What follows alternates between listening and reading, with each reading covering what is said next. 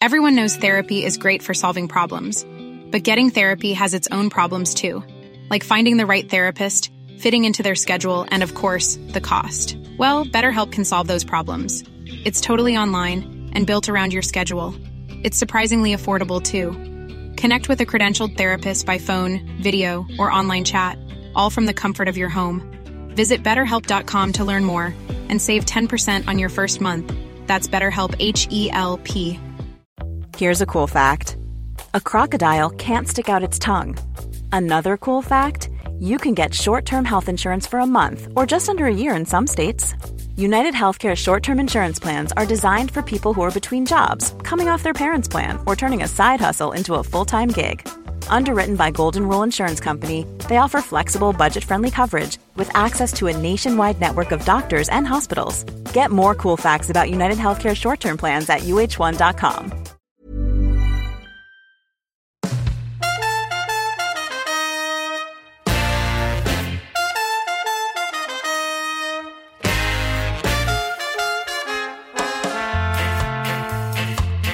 You're listening to the Cricket Collective on TalkSport 2 with me, Neil Manthorpe, and former England fast bowler Steve Harmison, as always. So who will forget the Stuart Broad fairy tale ending to a brilliant career, taking the final wicket to give England a thrilling 49-run win at the Oval to draw the Ashes. We'll hear from both captains, and Nottinghamshire head coach Peter Moores will join us to pay tribute to Broad. We'll also discuss how Australia might be feeling after missing the opportunity to win an Ashes series in England for the first time since 2001. And we'll ask what next for England, with a 5-test series to come in India in 6 months' time.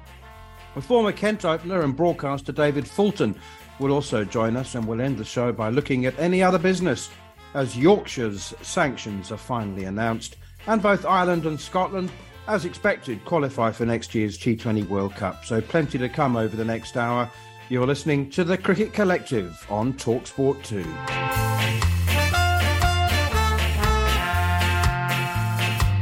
Well, Harmy, I couldn't see it coming. I thought that it was going to end as a damp squib, but 4 wickets for the cost of just 11 runs in 4 overs, and suddenly the game was turned on its head. Did you see that coming, or were you also getting a bit nervous after the rain break on the last day?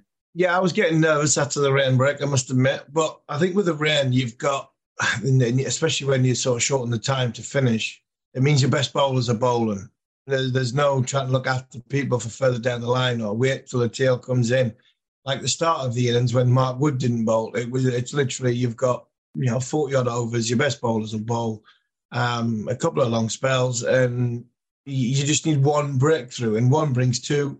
And on a turning wicket, you could see Moeen was looking dangerous. So Moeen got the breakthrough, but the big wicket for me was Wokes. Wokes got Smith. Once Smith had gone, I think he got Smith was about 130 to win. That's a long way from the end of the game. And it was never going to be a question for the overs, because I think the overs were always on England's side.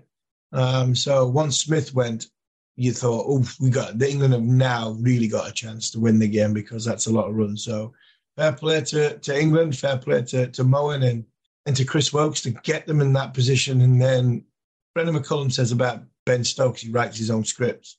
I don't think, it wasn't a bad one that Stuart Broad wrote for himself to finish the game. So 6 to win, 6 off his last ball in Test cricket with a bat, a wicket off his last ball with a ball. I think that's a fitting tribute to a man who's given everything for his country, and what a way to go out. The anticipation before the series, of course, was just, it reached boiling point before this first Test match.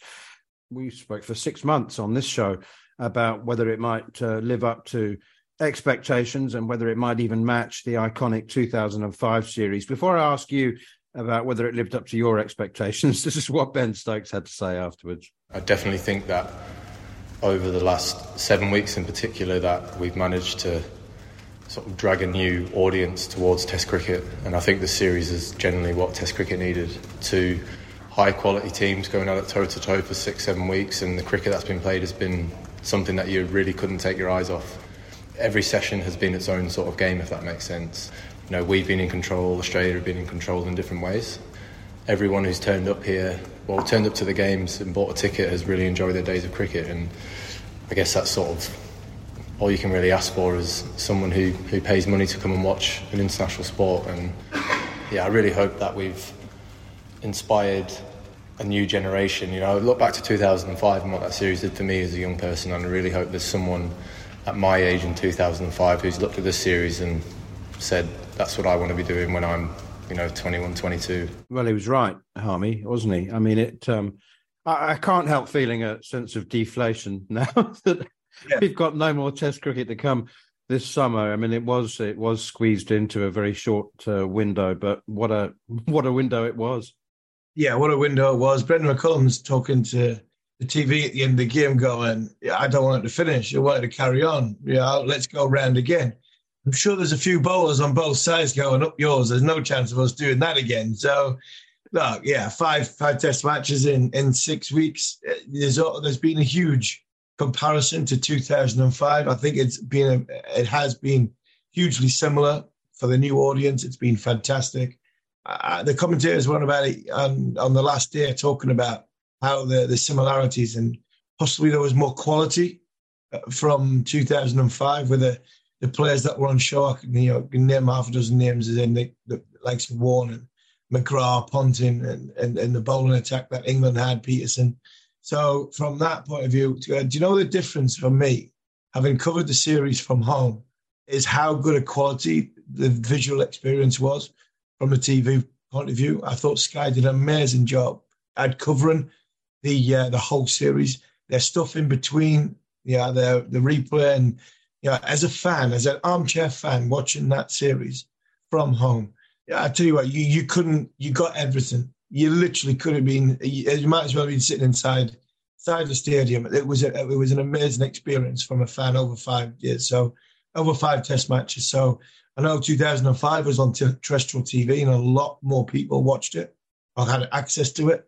But because of had the highlights show on terrestrial TV, I thought Sky did an amazing job with the commentary, with the replays, with the footage, and with just explaining what cricket is to people who didn't know it, who are getting more and more in the series. So for me, I think that's why it made it better, because of the viewing experience it had for people at home. And I love the way that Sky also used the opportunity to shine a spotlight on a number of causes, from the Ruth Strauss Foundation to the Bob Willis Fund to awareness of prostate cancer. I mean, they used what they knew was a very, very bright spotlight and shone it not just on sport and on cricket. Absolutely. And in the last Test match, I sent you as a message when Marcus Trescothick did the video about Alzheimer's. My dad's suffering from Alzheimer's, and he's got it pretty bad. And to see the way that the England cricket team went about it during that last Test match, and Trez did the video, it was brilliant. It was, I must admit, I was emotional about it, because obviously what my family's going through at the minute with this strong man who's slowly but surely disintegrating because of a horrendous disease, that Alzheimer's is. So to see the players shine a light on it and talk about it, and hopefully raise the money that they're raising to sort of try and find a cure is even more special. So well done to the team, well done to Marcus, and everybody on the TV for showing what is all the great causes. We've had Sir Andrew Strauss on, we've had the Bob Willis Fund on. This really has been not just a great advert for cricket, but I think just a great way of expressing humanity over the course of the last 6.5 weeks. Talking of humanity, a lot of speculation about whether Pat Cummins is the right man to continue as captain of Australia. I just think, as a human being, he's magnificent. And for goodness sake, the bloke's come over to England, won the World Test Championship, retained the Ashes, and I think has proven that you don't have to be nasty to be a winner. And that for a long time was the Australian way. But let's hear from Cummins afterwards. Because we've had really good series, especially at home, and we've had a lot of success, kind of the bar gets raised a little bit. So coming over here, retaining the Ashes feels like a little bit of a missed opportunity. But, in 2019, we were kind of all pretty happy about a retained Ashes. So I don't think we should lose sight of that. I think it's a huge achievement to come over here and win and get ourselves into many winning positions. Same in India, we got ourselves into some really good positions. So, again, just missed what we're hoping to come over here to achieve, but winning the World Test Championship, retaining the Ashes is pretty successful too. And he's a pretty successful captain as well, Harmy. I think, we've spoken many, many times about the preconceptions that we have about the game, and you can't do this, you can't do that. Your keeper can't bat in the top 3 long term. Fast bowlers can't captain Test teams. Well, I think it's up to him. I think that he's got some very, very good senior figures around him. Steve Smith takes over the on-field job when Cummins is bowling. And I just think that although we shouldn't make too much, I suppose, about the ambassadorial role of being a captain, he is an absolutely perfect advertisement for the game, isn't he? He is. I think he's an amazing man. I think he's an unbelievable cricketer. I just think sometimes people like to whinge and moan to get their own name in lights rather than the person that they're having a go at. I just don't get the criticism of Pat Cummins. I really don't. This England team must be an absolute nightmare to captain against, because they could, like they did in the first 2 Test matches, just give you the game, give you the wicket away, open the door for you when you just think the door is completely slammed shut. And then when England learned their lessons, it headed me at Old Trafford. Yes, he looked as though he had the world on his shoulders. He was getting a run around. But I'm sorry, you could have put Steve Waugh, Ricky Ponting, Alan Border in charge of Australia at Old Trafford. Ben Stokes' team would give them the run around. Not a problem at all. So I'm not sure what people want out of Pat Cummins. I look at the rest of the team and go, there's nobody else there. Captain, Khawaja, Warner, no chance. Head's been a captain before, but he's only new-ish to the side. Labuschagne doesn't look as though Australia would trust him with a captaincy. Smith's had it, can't do it. Carey. So, and then you got into the realms of wicketkeeper captain. So, I'm not saying he's the only man for the job, but at the time he was, and what he's done, won the World Test Championship, regained the Ashes in England. Just give the guy a break. I thought he's been you mentioned about being ambassador. He bowled brilliantly, I think, in this series. I questioned some of his tactics. Why he didn't use the new ball is honestly, there's the biggest one beyond me. It just seems as that he's too nice of a guy, and he'd rather just go, right, I'll bowl first, change. You two, Hazelwood and Stark, you two want to open the bowling so you can bowl first. I'd encourage him to take more responsibility with a new ball, but apart from that, I think he's done exactly what he set out to do, which was come over here, and he's achieved his minimum goals. And very quickly, Harmy, we'll talk more about Jimmy Anderson later on in the show. But, a lot of people are saying now, was it just a barren spell? Was he really bowling as well as he always has? Ben Stokes gave him his unequivocal backing and said that he wants him in the team and he wants him to carry on. But, a lot of people did say the wrong bloke retired. Yeah, possibly the wrong bloke did retire, but I think sometimes when it hits you and it hits you smack in the face, and it's hit Stewart. He's gone, but from a Jimmy's point of view, I thought he bowled all right.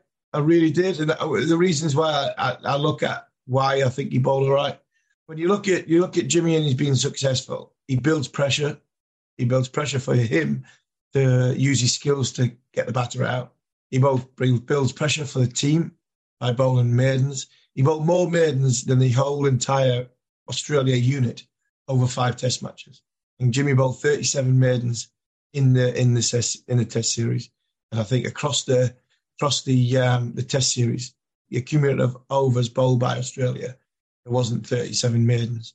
And what normally happens with that, and I'm not just looking for excuses to find way to look after Jimmy Anderson, but what he normally does off that, when he builds the pressure, he gets the wickets. For some reason in this series, he just hasn't getting the wickets. I thought he could have gone at the Oval.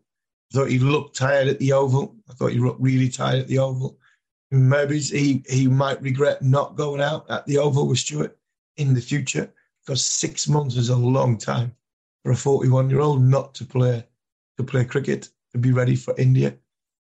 So time will tell on that one. Will England even take him to India? That's a big burning question as well, whether just leave him and bring him back in the summer for one final swan song against West Indies or Sri Lanka. But all in all, if you look at the numbers don't lie. Jimmy Anderson, both 150 overs, got 4 wickets, an average of 85. And I think you could see why a lot of people were clamoring for his retirement. I think they should take him to India and maybe just play him in Dharamshala. Yeah. There are some pretty dry and dusty wickets on that itinerary. Again, never write like greats off. You would never write Warne off. You would never write McGrath. When you look at it in the grand scheme of things, I hoped he'd retire because of what he's done for the game. And I was at the Oval for 4 out of the 5 days, and Stuart's looking around going, yeah, this is the best way to go. This is the right time to go. Maybe Jimmy didn't want to sort of follow the parade, but it did seem the right time. But if he turns around to me and says, I want to carry on, I feel fit enough, there's nothing else that I want to do other than play cricket, still feel as though I can contribute, I'd believe him, because I know he's going to go away. I know he's going to be fit. I know he's going to be strong. But it's just accumulative overs going into a 5 test match series in India. Where does he get them from to keep the wheels going, to keep the body in a position to play cricket? That's going to be a big ask for Jimmy over the course of the foreseeable future. And finally, Broad did make the point that it wouldn't have been fair on the team or on Stokes, actually, for them both to go out. He said there needed to be a crossover period, and that's a good point. Anyway, you're listening to the Cricket Collective on TalkSport 2 with me, Neil Manthorp, and former England fast bowler Steve Harmison. And next up, we'll continue to look back at the Summer's Ashes series, and we're joined by Nottinghamshire head coach Peter Moores as he pays tribute to Stuart Broad.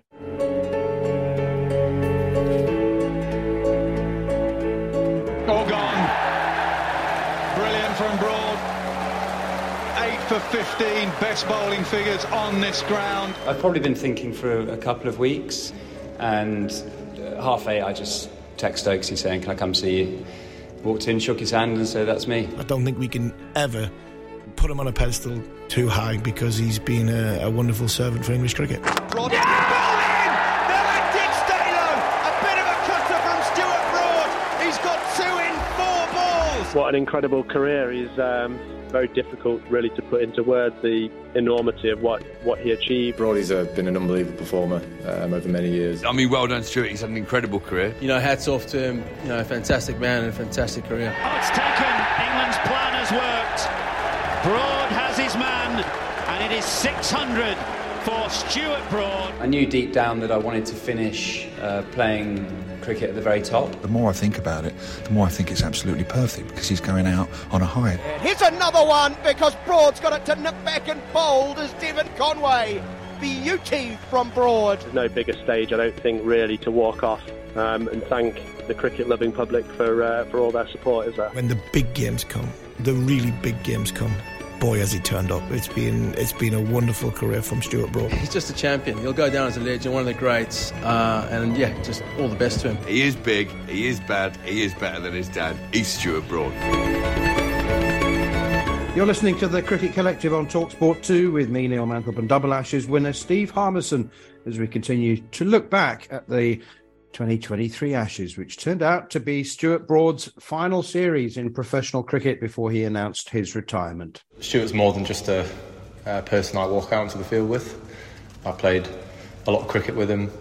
When he announced his retirement, and I told my wife that this was going to be his last game, she was like, Broadie is the one who messaged me saying that Ben's got home safe after a good night out, after we've won a test match. So she doesn't have that anymore, so it's going to be someone else, probably Rooty. But look, Broadie's been a massive advocate for fast bowlers in terms of his longevity, what he's achieved, the amount of wickets he's done. I think he's an inspiration to many people who want to make a career out of cricket and being a fast bowler. 160 odd test matches is not an easy thing to be able to do as a bowler, and he definitely should be someone that people look up to if they want to have a successful career in international cricket being a bowler. He's just been incredible. I know people will always look back on the certain moments in his career, but he's definitely better than that. But he's someone who has produced unbelievable moments on the field, but you can't pigeonhole him to someone who's only produced certain things at certain moments, because 604 is something that he should be very, very proud of. That was England captain Ben Stokes talking about Stuart Broad, of course. Are there any particular moments, periods, spells? I mean, we know the numbers. We know that He's one of the only bowlers ever to take 5 wickets in a single spell 7 times during his career. But for me, the moment that stands out about the man, the personality, was at the beginning of the first test at the Gabba after, 2014, when the local newspaper, the Herald Tribune, had encouraged the crowd to boo and jeer, and the noise and the animosity.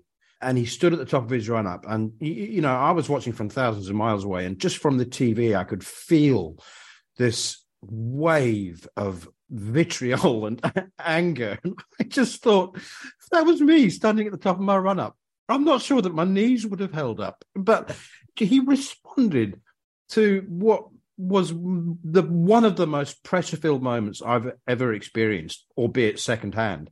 And, that's just a measure of the character of the man, isn't it?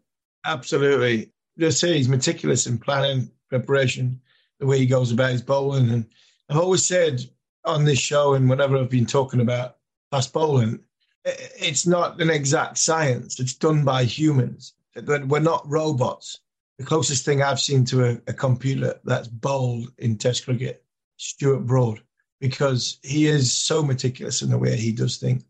He talks about getting information in, and you watch him when he's at the top of his mark, and he's got the ball in his hand, and the ball's in his hand, and his fingers are so precise on where he puts his fingers on the ball. It just seems as though all this information's being inputted into a computer, and he runs up in bowls, and that's when the human element takes over, when he's running in and bowling. But the spells, the best one for me, and I was fortunate to be on the field, and that was in 2009, because that one really announced him. In 2009, against Australia at the Oval, he got 5 wickets in a spell, and that really announced him to the world and to Ashes cricket. He bowled Ricky Ponting, LBW Shane Watson, and once he got on that roll, he was very, very difficult to stop. And we've seen him at Chester Street, we've seen him at Trent Bridge. He was brilliant when he got going, but for me, the best spell of bowling I've seen him bowl, or the best Ashes one. I know he got 8 for 15 at Trent Bridge, but he announced himself to Ashes cricket in the world in 2009, and just down and see this young kid just fly in. It was unbelievable. And I said the other day, I think he was on a breakfast show, we did 2020 practice about 2007 when he first came in, and I hadn't played a lot of 2020 cricket because I was playing international cricket, and here he comes, and he was changing the field in practice between every ball. We got like a centre practice. He's changing the field between every ball. He's like a conductor to an orchestra. He was moving things around as to how he was going to bowl. Took the captain out of the equation altogether. And he was about 18 years old at the time. I was mesmerised by the way he was completely changing the game and changing the art because of 2020. I'd never seen it happen before. And it was like, there's an 18-year-old kid here about to take over the world, because not only does he know what he's doing, he is meticulously got it in a position where he goes, right, I'm going to land the ball there, and he's going to play the shot there, and the fielder's in this position, and I am control of what's happening. And that was when he was 18, and he was still doing it when he was 37. He's had a wonderful career. Well, his favourite spell was against South Africa at the Wanderers, and I have to say that that was the most profound effect that I've firsthand witnessed and commentated on a bowler having an effect. It was a packed Saturday afternoon. The test match was on a knife edge. England were on the ropes, actually, and there were 30,000 beer-filled supporters screaming for South Africa and the Wanderers. And he said it's a beast of a place to play as an overseas player, and he ran in and took 7, bowled South Africa up for 90. And, the sound that 30,000 people who have been silenced makes is quite extraordinary. Anyway, look, earlier on this afternoon, I caught up with Broad's former England and now Nottinghamshire, or was Nottinghamshire head coach Peter Moores, who also paid tribute to Broad's career. It definitely made sense. It was a shock in some ways. I thought he was going to retire. I thought there was a good chance to retire at the end of this summer with the Ashes from quite a long way. Then he got so late into that test match, and I thought, no, he's not going to do it. He's going to take on India in the winter and whatever. So when he actually did it, I was a bit surprised actually, because he hadn't said anything. I think we'd all thought it would have been perfect timing. I mean, like most things Stuart's done in his life with cricket, it is perfect timing. I mean, you can't get better, can you, than the last day, the last wicket of an Ashes series to tie it against Australia. It was brilliant timing. And I was really pleased. That was the thing when he did announce he was going to retire. I was really pleased because for me, being lucky to coach him since 2007, it felt like the perfect time for him because of the sort of style of cricketer is. He's got to be totally up for it to play at his best. He's always done that when he's played for England. And to go out of the top really felt like it was the right thing for him to do. And it was a special moment. It's an extremely special moment, wasn't it? There are, obviously, when such a great career comes to an end, there's a tendency to feel a bit sad. But the way that Stuart smiled his way through, I mean, he said that he teared up a little bit when he told a couple of his teammates. But it's far, far more about celebrating the character, the personality and the cricketer than feeling sad. Absolutely. I mean, because he's given us some great moments, hasn't it? I mean, that's Stuart as a player. He's an emotional cricketer for me. I mean, the Broad-Anderson partnership that gets talked about all the time, lots of things make that special. Getting wickets together and being together so long is one, but they're nearly opposites for me. Certainly as a coach they are.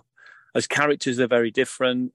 Jimmy's like a craftsman, a technician in the way he goes about it, where Stuart's the complete opposite. He's a tactician, a competitor, senses moments.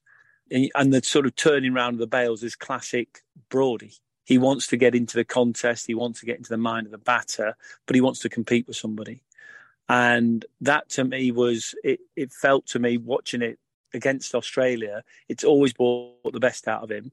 And it was another moment. He finished on another moment. And, we can all remember lots of different ones from Chesterley Street or whatever, which I remember because I was driving at the time and suddenly I'm listening to it on the radio and you could nearly hear the atmosphere in the radios. And you can imagine Stuart then doing his 3 jumps at the back of his mark before he pumps his legs and comes in.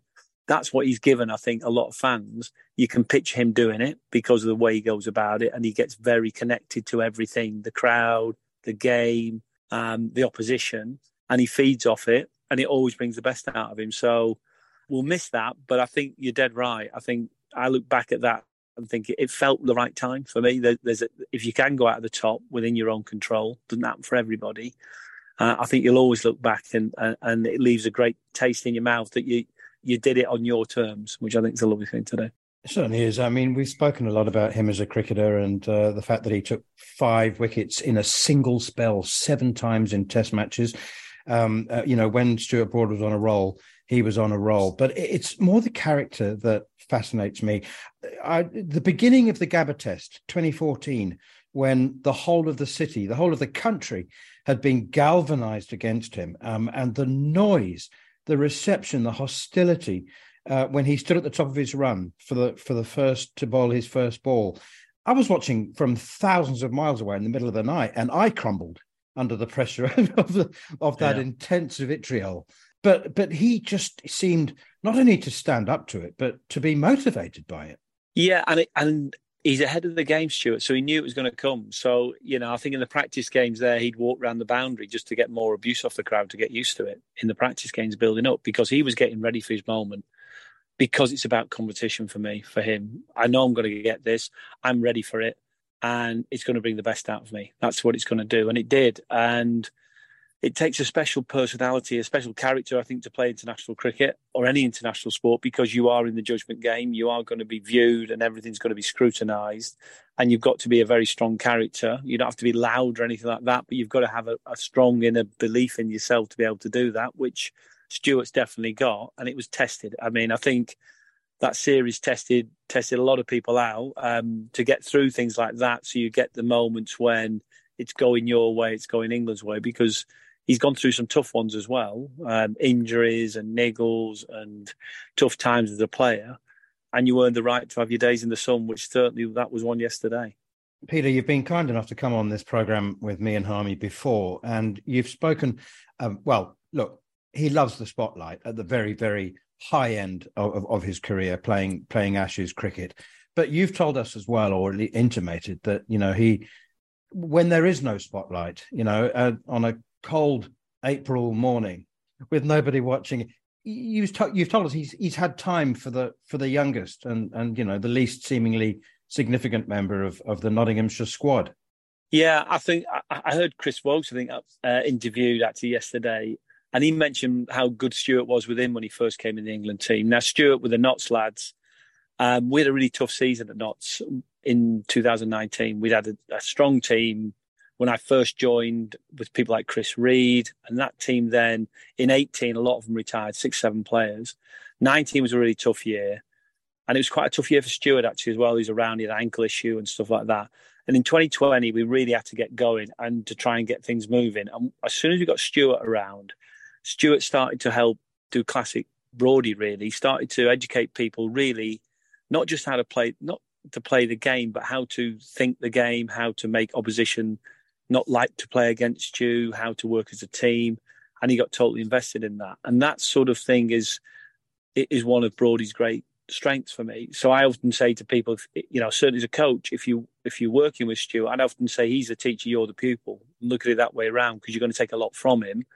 You're going to offer stuff in, but it's a better way to do that because he's got a view, he's got an opinion, and it's worth listening to.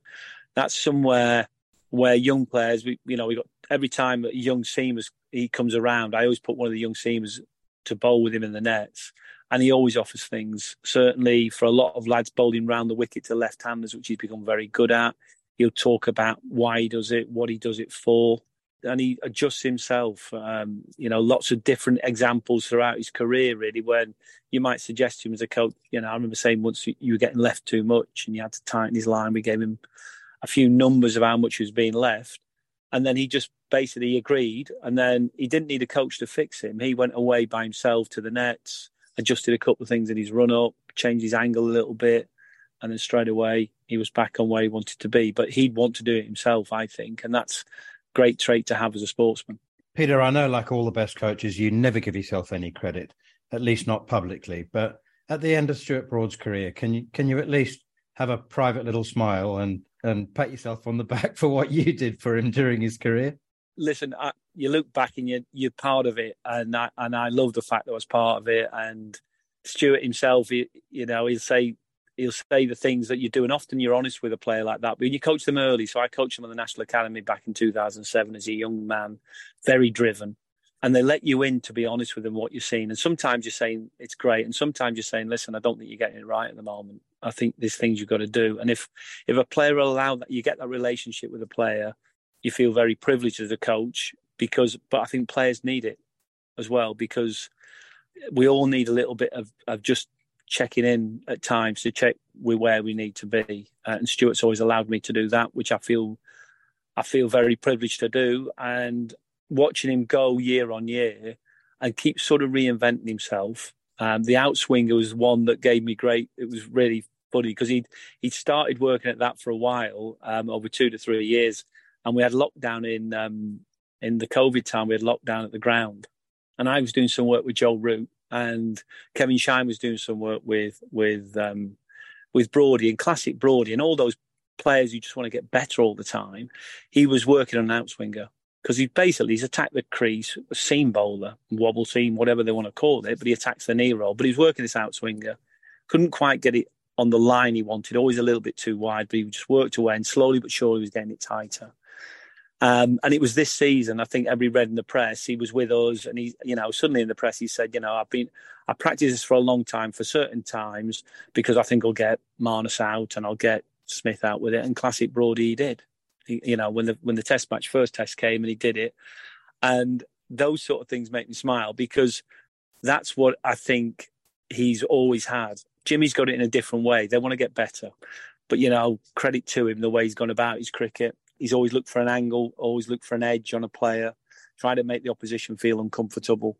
And I think they're great traits to have because that's what we expect from our best sportsmen when they come and play in big games. We want them to win. That was former England and current Nottinghamshire head coach Peter Moores speaking to me a little earlier on today. You're listening to the Cricket Collective on TalkSport 2 with me, Neil Manthorpe, and the former number one bowler in the world, Steve Harmison. And next up, we'll continue to reflect on what has been a magnificent Ashes series. There's never been a faster or easier way to start your weight loss journey than with PlushCare. PlushCare accepts most insurance plans and gives you online access to board-certified physicians who can prescribe FDA-approved weight loss medications like Wegovy and Zepbound for those who qualify.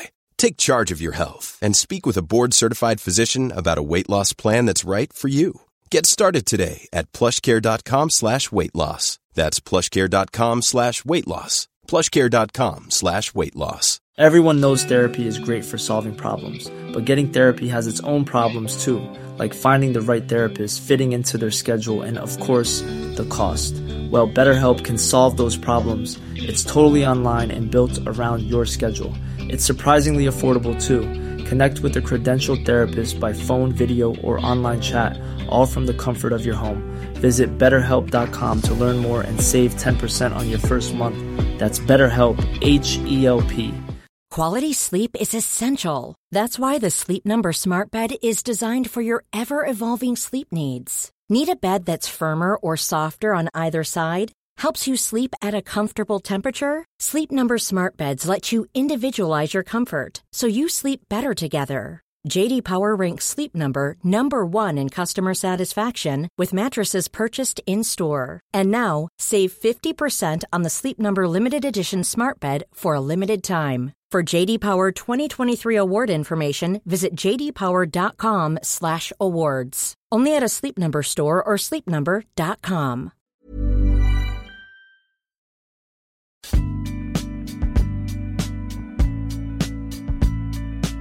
You're listening to the Cricket Collective on TalkSport 2 with me, Neil Manthorpe, and former England fast bowler Steve Harmison. And if you've missed any of the show or you wish to catch up, you can download the podcast, as always, from the following on feed, now available via the free TalkSport app or wherever you get your podcasts.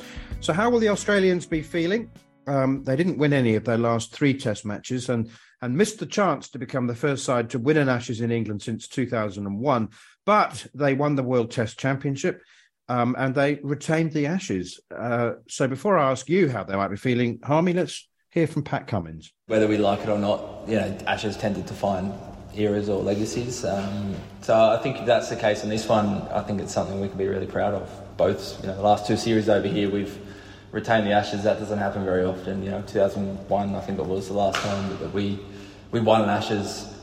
We didn't lose an Ashes over here. So it's something we should be proud of. The group's done some had some amazing achievements over the last few years. So if it is a legacy, that's one I'm happy to have. That was Australian captain Pat Cummins. Well, David Warner, Usman Khawaja, Steve Smith, Mitchell Starc, Josh Hazlewood, and a few others may have they have almost certainly in David Warner's case anyway, played their final Ashes test match in England. Probably all of those actually, and maybe a few more. It's interesting, Harmy, for decades and decades, you were aware, even as an England supporter, who the next generation of Australian players were. There were so many great players scoring thousands of Sheffield Shield runs, taking wickets, and they couldn't get into the team. The depth in Australian cricket was immense, and it was interesting, hearing Mark Taylor and Ricky Ponting on commentary, admitting that that depth probably wasn't there. The next generation is Cameron Bancroft, Marcus Harris, Michael Neser, obviously. I mean, I guess he comes into the team. He's probably very unlucky not to play one of these Ashes test matches. But for the first time I can remember, that next generation of Aussies is not obvious. No, it's not. And normally the reason why we know them, because they've sort of flooded into county cricket. Every county had an Australian. Because they were that good, during my time. They liked it. I played with Simon Kettage, Martin Love, Brad Hodge, that came to Durham. But if you look around, the likes of Stewie Law, Darren Lehman, they couldn't get into the national team 20-odd years ago. Their second team was better than any other test playing nation outside the big 3. So it is going to be a transition. I actually think Australia have got more questions to answer from a transition than England. I think England just need a bowling attack. I think Australia need a couple of batters, a couple of bowlers. Where the next spin bowler is, I think Murphy's a decent option, but Pat didn't want to use him as much as he didn't really trust him as much as Nathan Lyon. I think Nathan Lyon played in this series. I think they probably would have won. But when you look at it, I think their transitions is going to be more difficult than England's, because they need at both sides. You have both bat and ball, where England, I think even in 4 years' time, you look at England's top six especially, I think it might be the same. Stokes playing as a batter, Root will still be around, I think. And it'll just be a case of who slots in at number 7 with the gloves if Johnny Bairstow's body can't move the way he would want to move, because he's just that little bit. I think he's probably the one that you would say won't be there in 4 years' time. So I think from that point of view, England just need a bowling attack, but Australia have got more questions to answer. Do you know what, Harmy? If I was a spinner in England, and there's no shortage of them, I think that I would feel very, very marginalised by all the talk of England don't have any spinners. So Moeen Ali's not going to India. You know, it's obvious, isn't it, that even if Ben Stokes, I mean, there's like a 1% chance now. I mean, Mo has said, I'm done. But, you know, even if Ben said, please, I want you to come to India, I think Mo's going to say, no, you've used up your last get out of jail card. And so Jack Leach goes to India if he's fit. I mean, there's Liam Dawson, I guess, is the obvious second spinner. But all this talk about there being no spinners in England, that's not true. There are spinners. And as I said, I reckon there's probably half a dozen thinking, hang on a minute, what do you mean there's no spinners? What am I doing? Yeah, there are spinners. The problem is they're all sort of wet behind the ear and they're a bit young, and they drop them into an Indian series. I think we've got half a dozen spinners who are a lot older, and we've got half a dozen spinners who are very, very young. I don't think we've got too much in the middle ground, and I think that's the issue. So how you get their next phase of development is huge. I think you have to take them on this tour to India without exposing them, unless you really think that then they need to be exposed, or two, we've got no choice. We have to expose them and hope that it's sink or swim time. The young Carson at Sussex, I think he's a one that they like. Obviously, Rian Ahmed will go to India. You've got Will Jacks, who went to Pakistan. I quite like this Shoaib Bashir at Somerset. He's really the limited stuff I've seen on streams watching him. Big tall guy. He gets over the top. He uses all of his height. Got a decent flight. Possibly bowls a bit slow for India's, but that would be a work in progress. The boy's 19-year-old. Liam Patterson-White went on the Lions trip, so he's a bit older, 24. So he possibly has got a little bit more experience about him, so he could potentially go as a second spinner if you don't want to go down the Liam Dawson route. But from where England are, Moeen, the thing with Moeen was they had to ask Moeen. You had 1 week, 2 weeks before while Jack Leach got injured, to go into a big six test match of the summer. I think that fortnight, there was needs must. You had to go to Moeen. No question whatsoever. You've now got 6 months to find and plan how somebody's pathway for the first test in India in January to go, right, end of January, we need 3 spinners that have had enough bowling under their belt to go in potentially to play 1, 2, 3, 4, 5 test matches, whichever way that spinner is. The obvious choice is Jack Leach. It's not a foregone conclusion that Jack Leach is going to be available. So Leach, Carson, Rian Ahmed, Liam Dawson, just in case as a backup. Jacks, they're the ones I'd be looking at, probably the ones that are in pole position at this minute in time.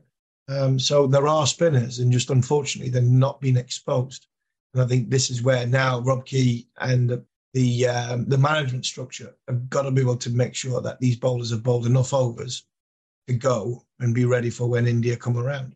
Finally, very quickly, Harmy, the BCCI took months and months and months to finally put the World Cup schedule together. And 24 hours later, they said, oh, hang on, we might have to make a few changes to that after it was announced worldwide.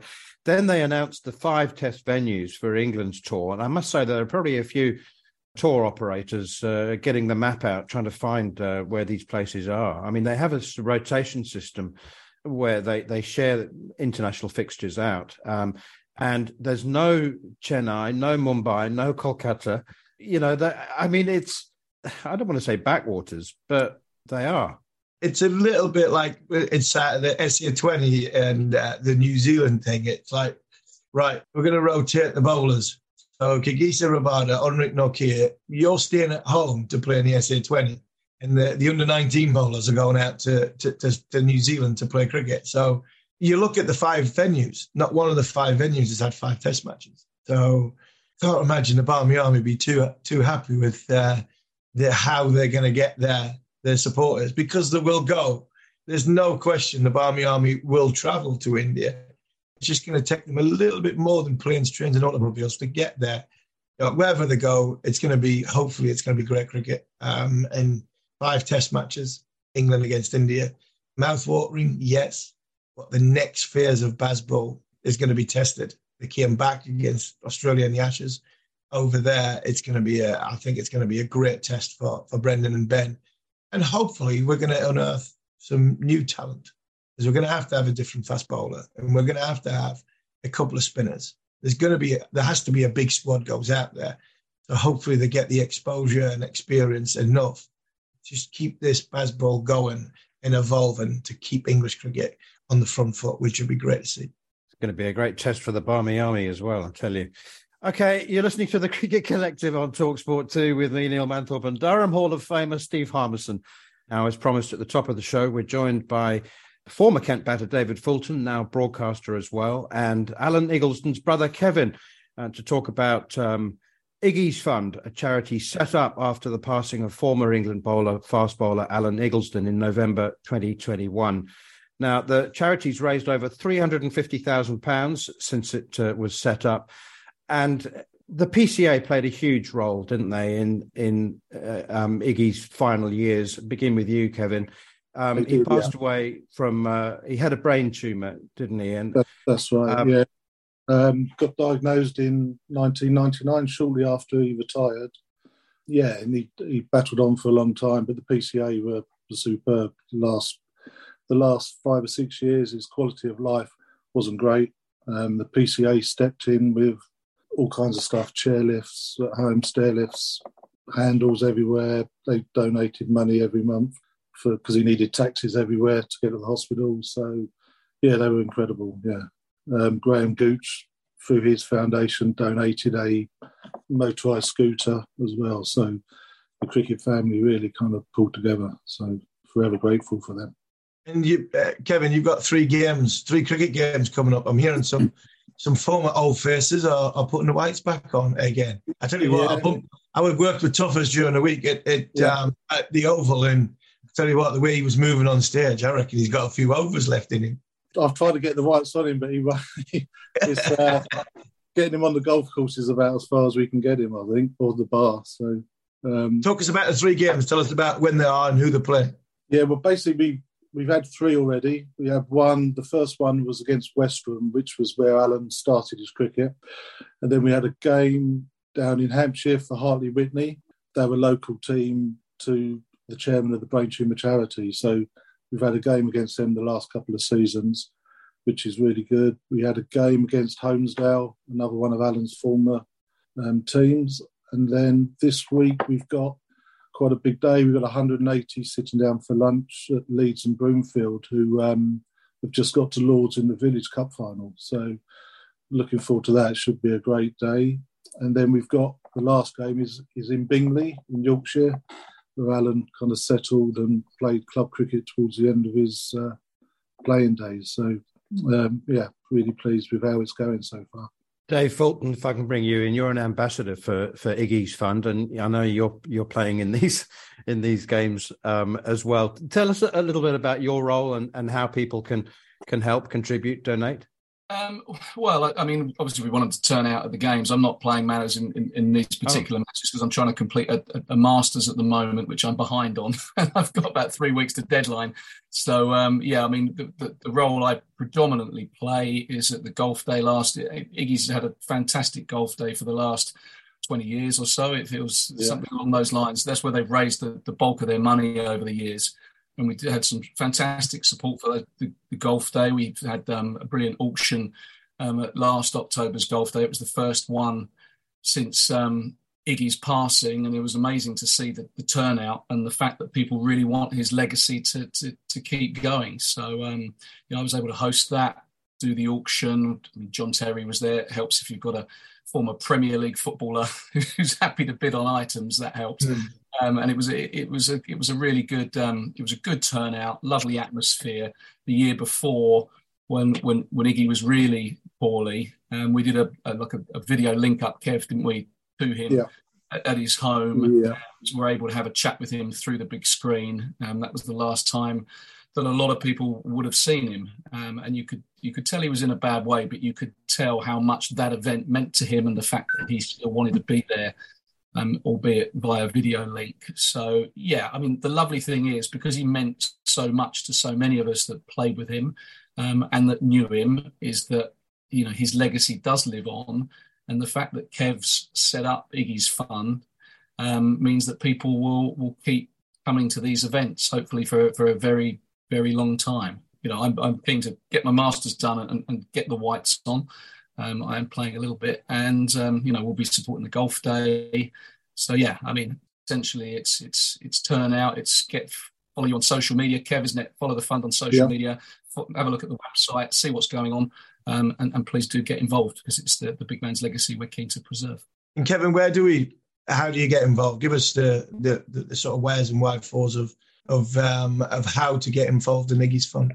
We've got a link on the website where people can give their details. We're yet to kind of get the donate stuff up and running because the bank account has only just been opened, but we're collecting people's information on the website, on Twitter, Instagram, Facebook, all the social media stuff. So, yeah, we're getting quite a good group together now. So it's proving quite good, but it's just a new charity. This is going to obviously help today just to get it out there, really. So. No, fantastic. Folks, I only met Harold Ingliston once. I think it was in 1998. Obviously, one of my best mates, Rob Key. I was down at Canterbury playing, I think it was one of my early games. I think you were injured. Keezy got 100, which he keeps reminding me on. But I've been around Keezy for all my cricketing career. You have as well. One, was it a surprise when he was picked the job as managing director? And two, can you believe the job that Rob Key's done, having shared the dressing room with him for the last sort of 7 or 8 years of your career? If you'd have said at the beginning of Rob Key's career, when he was that kind of chubby little upstart opening batsman with, I coached, it was my first coaching gig. I was 18, I think he was 10.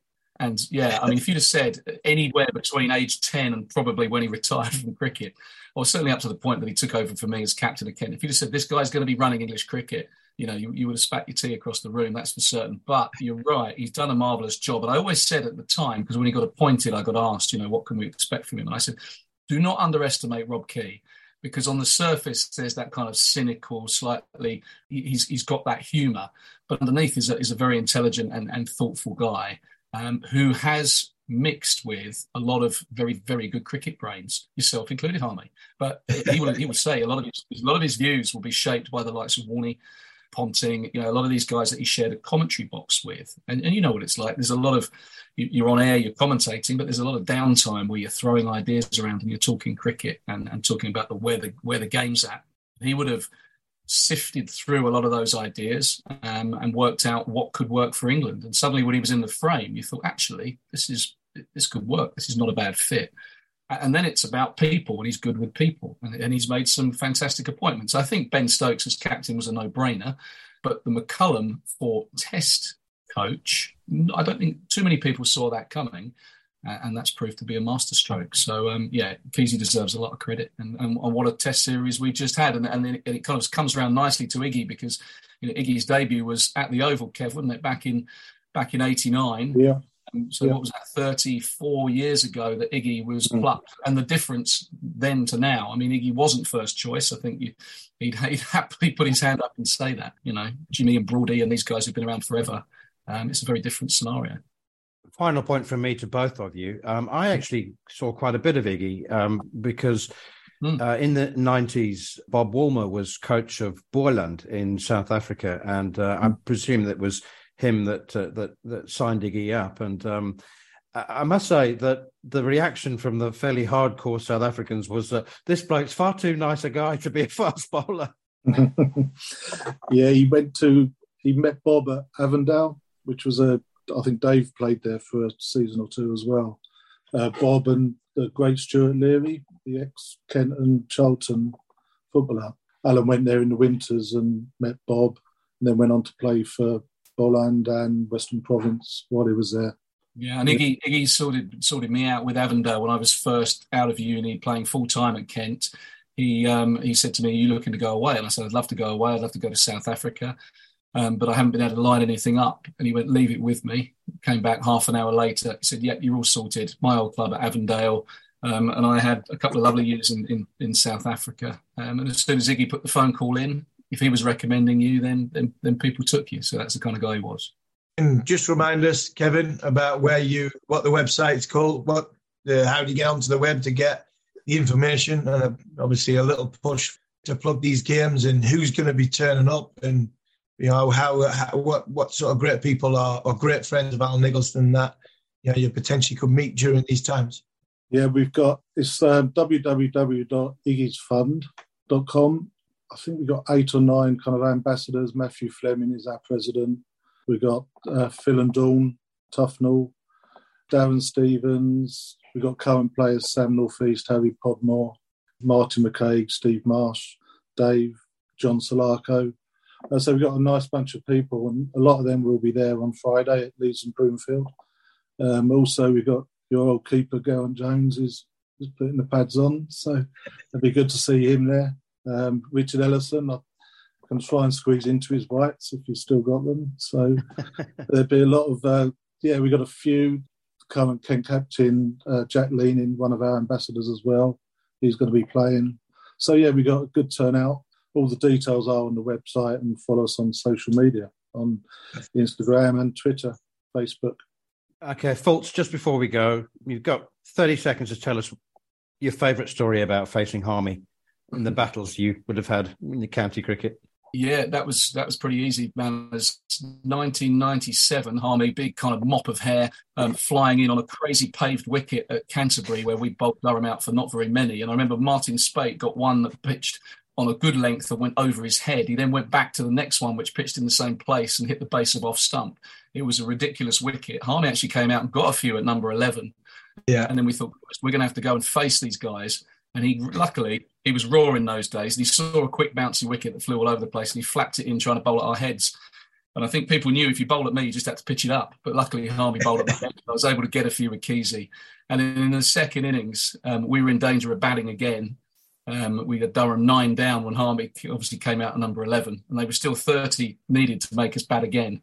And I thought this wicket was going all over the place. And luckily, we won by an innings and I think 3 runs, because the thought of going out to face Harmy, who was, hostile, but a little bit erratic in that particular match, I think it's fair to say. I didn't want to have to go and knock off 5. I could have been killed. Luckily, we won by an innings and 3 runs, I think.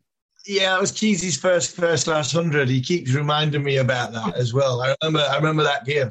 He's got off to a good start, and then I got Carl Hooper out first ball. He's got a few runs. Carl Hooper first ball, and then Steve Marsh came in and smashed it. Basically, knew I couldn't hit the stumps in them days. I was very raw. Couldn't hit the stumps in them days and smashed it everywhere. I seen Marshy, and actually, great story. I seen Marshy in Portugal at the end of last year, and all Rob Key talked about in his informative years was Steve Marsh. Marshy this, Marshy that. I sent him a picture of me and Marshy. It shows you how good a friend Kesey was, because Kesey didn't recognise who he was. I said, Kesey, who's this? Your hero. And he went, you. I said, it's not me, you did. I said, who is this? Yeah. Hadn't a clue. Obviously, Marshy, grey hair, a little bit older. He's aged a bit, so he's enjoyed 60 years of being on this planet. But great times. Fultz, thanks very much. Kevin, an absolute star. Keep up the good work. We really appreciate you going on. And anything we can do, we'd love to help, because Alan Nicholson, former England cricketer, a great man, died far too soon. Thanks very much. Yeah, appreciate it. And finally, on to the other stories that have been catching our attention. I've got to ask you about Yorkshire, Harmy. Finally, their sanctions were announced to 48 points. Not going to make much difference. They're at the bottom of Division 2 anyway. £400,000 fine, 300,000 of it suspended. I have to say that some people were expecting worse. I mean, they're pretty strong sanctions, but not going to break the club, are they? No, I've been with Darren Goff all week, and we've had arguments, discussions, and as we normally do on TalkSport when we do the coverage, we like a little argument, and I can see his argument, and there's two parts of the way I see it. You look at it and go, you got to be balanced because Yorkshire are a big county who produce players who have done huge amount of things for the game, and you've got to try and work out what's the best sanction for them, because of they have got their house in order. They are moving forward. You know, what they do with the junior coaching and the kids for free is brilliant. It's admirable. But, and this is the big but, I think they've had their bellies tickled in this one. I really do. I really struggle to understand how the ECB have come to this conclusion. To find them 400,000, which 300 is suspended. They've got no money to pay that. They could find them 4 points in the blast, of which has just happened, and they didn't qualify anywhere. It's like saying to Liverpool, we're going to kick you out of the FA Cup in the 4th round, when they got knocked out in the 3rd round anyway. 48 points in the Championship. But they were never going to get promoted anyway. So it's a token gesture, which I don't think is right. I know Yorkshire are going in the right direction. They're looking for closure, but they're still committed at 4 offences that they admitted that they were guilty to. So it's like a shoplifter nicking loads of stuff and then taking it back and saying, oh, well, don't punish me because I brought it back. He committed the crime in the first place anyway. So I compare it to the way ECB treated Durham a few years ago. Well, there's no comparison whatsoever. Durham were obliterated. You know, they got relegated. They got multiple point sections for year upon year. 4 or 5 of the international players thought there's no way I can play international cricket for Durham because they're not going to be in the top division for the next 4 or 5 years. Durham are just starting to get themselves back on their feet from that 2016. That was obviously what they were struggling financially. This has been Yorkshire have been found guilty of something which I think is nearly. I mean, it's took the game to a level of front page news I didn't think the game could ever go to. I'm pleased in what I expect for Darren and for the board at Yorkshire, because since they've come in, they've done a brilliant job, but they still committed the crime. Yorkshire still needed to be punished, in my opinion. And I think what's happened is, I think they've rolled over and ECB have tickled their belly. And, you know, come next year. And this is what I said to Darren the other day. Why don't you just play the academy and 4-day cricket? Because you're going to be at the bottom of the league and play all your first team players in the 50 over competition. You can go and win the 50 over competition. You had no sanctions on that. And then Yorkshire could easily, at the end of this season, have a £100,000 fine, still be in the 2nd division, no question on the blast, and win a trophy. They've kept their test match status. Durham lost their test match status. They can say whatever they want, ECB, to me, about it was nothing to do with 100.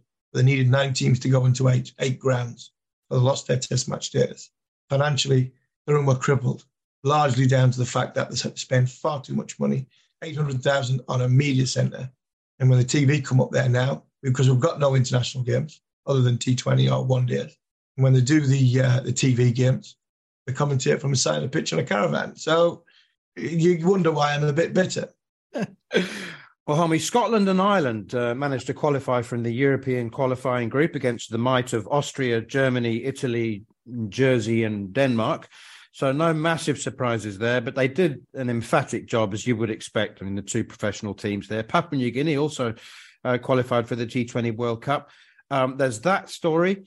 Ollie Stone injured again out of the 100 with another hamstring injury. It must be beyond frustrating for him. And finally, the story that caught my eye, Rod Bransgrove. What a legacy he leaves behind at Hampshire. He'll be stepping down from all cricket activities at the end of the summer. So take your pick out of that. Yeah, it's good to see, obviously, when countries qualify, especially the ones so close to us, because I still think there's a huge chance of this getting the region of Ireland, Scotland, the Netherlands, and in the European area to sort of be a good ally for England and teams coming across, especially in the short format. It's heartbreaking for Ollie Stone. It really is. I don't know where he goes, and he can keep holding hope like Josh Tongue. Josh Tongue had the conversation with the PCA about retirement, and he's still got to come back again and again and again to be out of the 100, another one out of the 100, which is massive for the 100. Rashid Khan has pulled out of the 100, which is huge news. And Rod, my old mate Rod, I hope he enjoys retirement because he's done unbelievable down on the South Coast. He really has. He's been Mr. Hampshire, took the punt all them years ago, put a lot of his own money in, brought the great man Shane Warne to Southampton, then across to the Rose Bowl, the GS Bowl. He deserves every credit he's going to get at the end of this summer when he does eventually retire. And I think the best way, and I think the fitting way for Rod Bramsgrove to retire is 5 days of Ashes cricket at the GS Bowl in 2027. I hope Rod enjoys them 5 days when they come around, because that is his legacy, what he's done for cricket in Hampshire and what he's done to try and get the Ageas Bowl into a position to get an Ashes Test match. And congratulations to Rod Bramsgrove and enjoy your retirement. Well, you've been listening to the Cricket Collective on TalkSport 2 with me, Neil Manthorpe, and former England fast bowler Steve Harmison. And if you've missed any of the show or you wish to catch up, you can always download the podcast from the following on feed, now available, as always, via the free TalkSport app or wherever you get your podcasts. And we'll be back at the same time next week to look back at all the biggest stories of the week. But for now, this has been another edition of the Cricket Collective on TalkSport 2.